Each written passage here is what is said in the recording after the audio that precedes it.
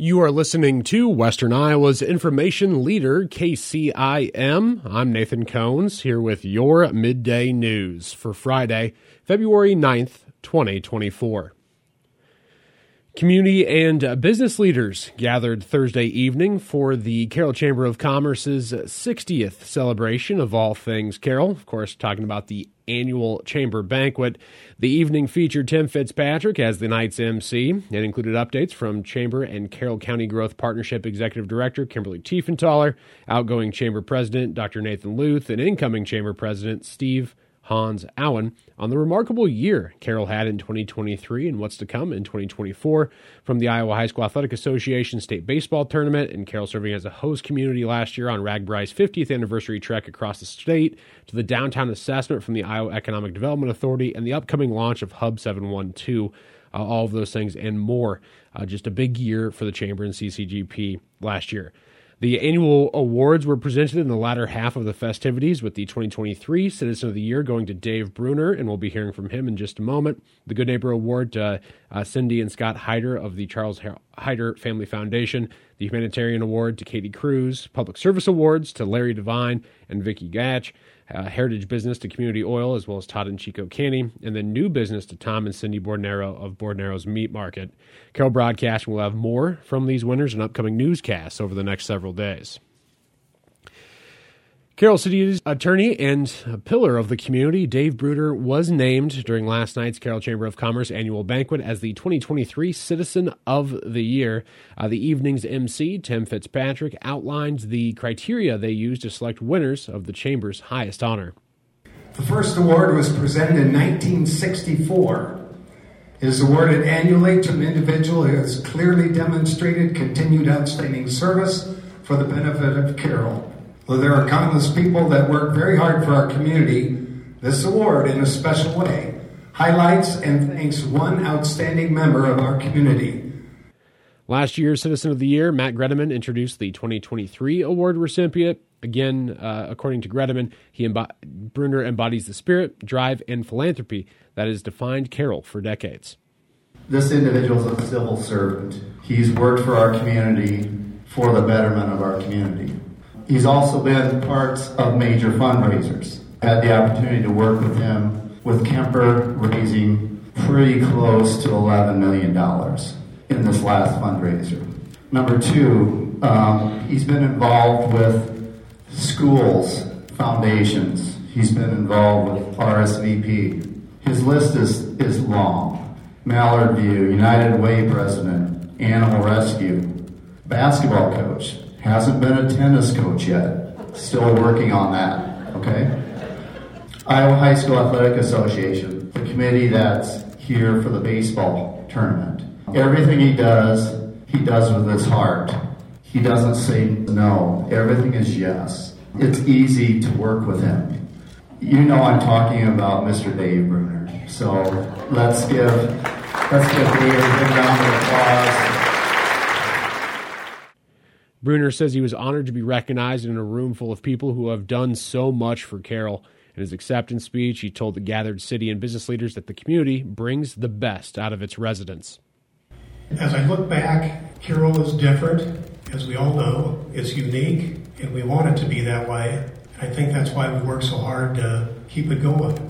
We've been lucky to have leaders that we have built upon and improve this community. When I look back and see what's going on in society, I see a lot of what's in it for me. And if there's nothing in it for me, I'm not interested. That's not what Carroll's all about. I think we have a culture of community, which is a culture that believes that we're all in this together, and we're going to do the best we can and make this place the best place it can be and make it the best town of 10,000 people in the state of Iowa. I do think back, John F. Kennedy, his famous quote was, don't ask what your city can do for you, ask what you can do for your city. And I think that's what everybody in this room does. We're looking for things that can make us better and advance us. So with great pride, thank you for this award. Bruner joined KCIM earlier this morning, and a link to that interview is included with this story on our website. Other award recipients, again, from the Chamber of Commerce annual banquet included Cindy and Tom Bordnero from Bordnero's Meat Market. Again, they had New Business of the Year. Todd and Roger Chico Canny for Community Oil with Heritage Business. Larry Devine from the Carroll Times-Herald for Public Service. Vicki Gatch from the Carroll Historical Preservation Commission for Public Service. Kitty Cruz won the Humanitarian of the Year, and then Scott and Cindy Hyder from the Hyder Family Foundation received the Good Neighbor Award. Carroll Broadcasting will have more from them again in upcoming newscasts. And the Carroll County Board of Supervisors will continue with fiscal year 2025 budget preparations during the upcoming meeting on Monday. The supervisors convene at 9 a.m. in the Conservation Education Center at Swan Lake State Park and open with their report from County Engineer Zach Anderson regarding utility permits submitted to the Secondary Roads Department. The board will then review proposed departmental budgets for FY25, including the Carroll County Attorney's Office, County Recorder's Office, IT Department, County Sheriff's Office, County Treasurer's Office, County Auditor's Office, and Carroll County Ambulance Department. The only other items of business on the Monday, February 12th agenda are a quarterly report from IT Director Dalton Morrison, as well as committee reports. The meeting is open to the public, and a link to the agenda is included with this story on our website. And we are going to step away. We'll be right back. More news on the way after this on KCIM. Get ready for the big game on Sunday with some great deals from your Carroll Hy-Vee. Bone-in pork shoulder roast, just $1.68 a pound. Nabisco snack crackers or Ritz toasted crisps, only $1.99. And 6-packs of Pepsi products, just $2.99 when you buy 4. These deals and more this weekend only at your Carroll Hy-Vee.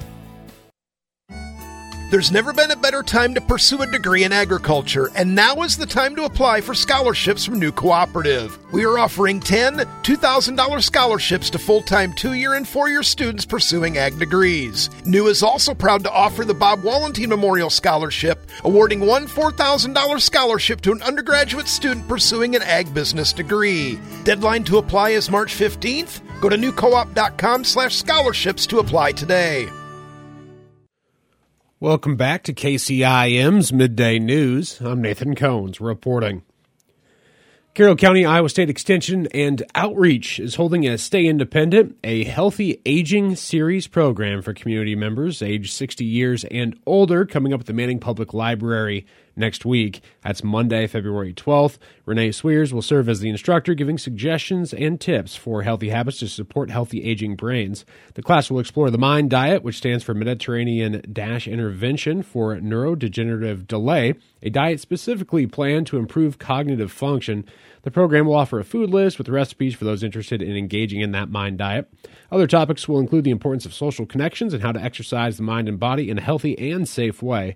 The Brain Health class is free, but registration is required. To register, contact Linda Mulbauer by calling 712-655-2260 or email library@manningia.com. Again, Stay Independent, a Health Aging Series, will present their Brain Health class on Monday at the Manning Public Library from 2:30 to 3:30 p.m. And during a workshop meeting last Monday, the Carroll Community School District approved a staffing plan for the school year of 2024 and 2025. The district will be shifting teachers around to meet the demands for class sizes, but they'll also be adding an additional teacher and administrator to their staffing list. Superintendent Dr. Casey Burlaw says he advocates for both positions, even with a tight budget, and the uncertainty of the teacher salary increases proposed by Governor Kim Reynolds. EL, you can see I went from 1 to 2. Our EL numbers, it's not on a sharp incline up, but it is on an incline up. Each year we add the students. Daniel's load is getting fuller. I see that trend continuing. Director of Special Education, we have that with a principal position this year, instead making that full-time, calling it a Director of Student Services, so it'll be more than just special education, it'll also be at-risk, ELL, 504s, TAG, kind of those special populations. This person would be full-time in charge of all those things.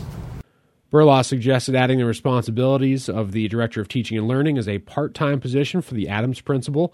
Currently, the district has Adams Principal Amy Collison serving as part-time for the Director of Special Education.